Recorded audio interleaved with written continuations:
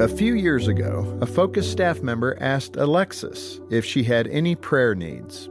And at that time, my heart was so tender, and I really was feeling like I wanted to give up on this marriage.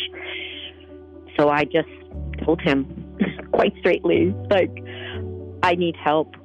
We need help. Our marriage is very difficult, and would you pray for our marriage? And he did. She also found help on the radio. Focus on the Family saved my life. It just was the lifeline that I needed every single day to keep going and keep hoping. I'm Jim Daly. Help us save more families every month by calling 800-A-FAMILY or donate at focusonthefamily.com/family. Thank you for downloading the Focus on the Family Parenting Podcast. You can find more helpful advice at focusonthefamily.com/parenting podcast. Well, I'm not a doctor, but from what I understand, high-risk pregnancy is not just for women over a certain age. It can be for some women as young as 35, and it must be terrifying to hear those words come out of a doctor's mouth and have that OBGYN describe all of the risks and potential health complications.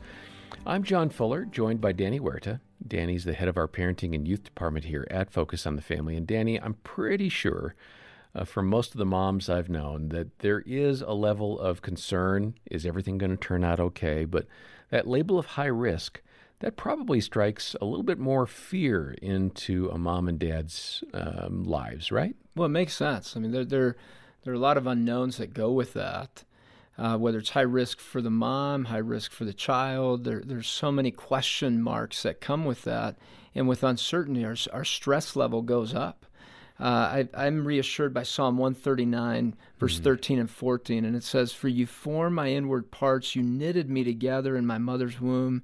I praise you, for I am fearfully and wonderfully made. Wonderful are your works." And this is the key piece. My soul knows it very well. Our soul and our emotions aren't always in connection, right? We have emotions that make perfect sense with the thoughts that are stirring up. Have your soul know that God truly is in control? Do you really believe that? And is God really listening to your prayers during this time? It is a scary time. Surround yourself with some people that you can talk with about your worries, concerns, your emotions. Get some hugs. And lean into it. And know from Psalm 139, maybe read it over and over again so that your soul knows it well, that God is with you. That's one of my favorite passages of Scripture because it just offers that assurance that the Lord has known from the very, very beginning, and He's got a plan. Well, let's go ahead and turn now to a conversation with Dr. Greg and Erin Smalley and Suzanne Goslin, who offered some great encouragement for moms struggling with fear and anxiety. Here's Jim Daly. It's quite natural to be fearful at this time when you're pregnant, for the first time particularly. You don't know exactly what's going to happen. You got an idea. You've probably talked to mom or sisters and those kinds of things, but there's always that nagging fear. And then, of course, there is the reality that the fear comes to pass, maybe a miscarriage, something like that. Erin, that is part of your experience. What would you say to women in that spot who, they're just a little unsettled, maybe not trusting the Lord for whatever comes day by day? What would you say to them? It is very, very hard because you feel enormously helpless because you can't do anything. I mean, you're carrying this child. And for me, my second pregnancy, I had what's called HELP syndrome. It's a severe form of toxemia. And literally came into the hospital. And I was a labor and delivery nurse and did not know what was going on with my body. My liver was shutting down. My kidneys were shutting down. The mortality rate of this syndrome can be rather high. And talk about fear in the midst of having a baby, laying in the bed, just going, Lord, I don't know what's going on. This is your baby. I'm yours. I just have to trust you and allow you to do what you're going to do. And getting through that pregnancy, then we had a third pregnancy. And through that pregnancy, really dealing with the fear, the day-by-day fear of, is this going to happen again? So if you've been through a miscarriage, or if you've been through toxemia or HELLP syndrome, or, another disorder during pregnancy, what I found is that I was fully reliant on the Lord. I got into the Word, got great scriptures that I just focused on and meditated on. I had friends that I could call day and night and say, okay, it's happening. I'm afraid. Pray for me now. My husband, anytime, pray for me because I am afraid. And just saying it out loud and getting people to pour back into me and allowing the Holy Spirit to minister and just letting Him do that through me and trusting Him. It takes you to a whole new level of trust when you know that it's in His hands. I appreciated the insights in that clip. Danny, what's your advice if you're the friend in this situation that we've heard about? How do you come alongside someone, and you offered some ideas at the beginning of our episode, but how do you come alongside someone who really just can't let go of the fear? Well, first you want to validate the fact that their emotions make perfect sense with what they see in front of them. And then just listen. Now, the validation part comes hard for some of us. We want to rush in and dismiss and assure that, no, it's okay, right? We want to feel good, so right? how do we not do that?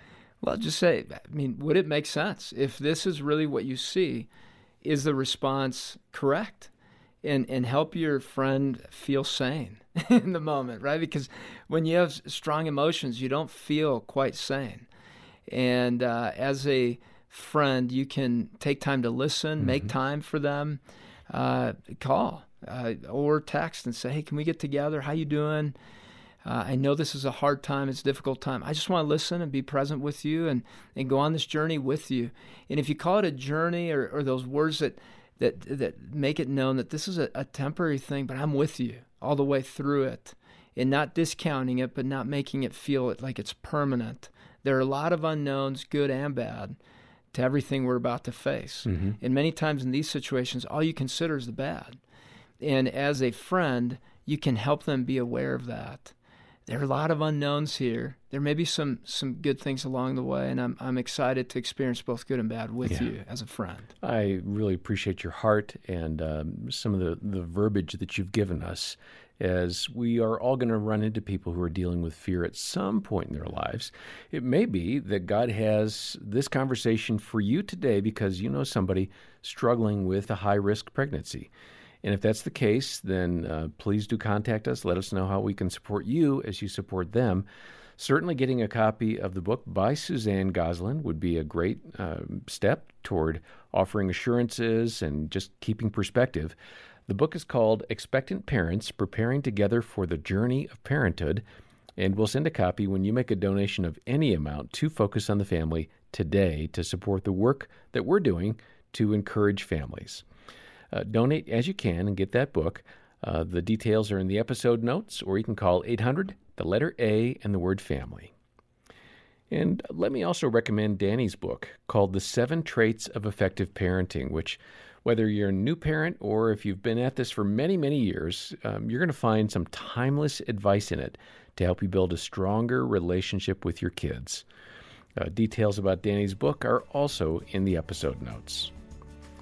Next time, we'll hear an inspiring message about serving God wherever you live. For now, on behalf of Danny Huerta and the entire team, I'm John Fuller, and this has been the Focus on the Family Parenting Podcast.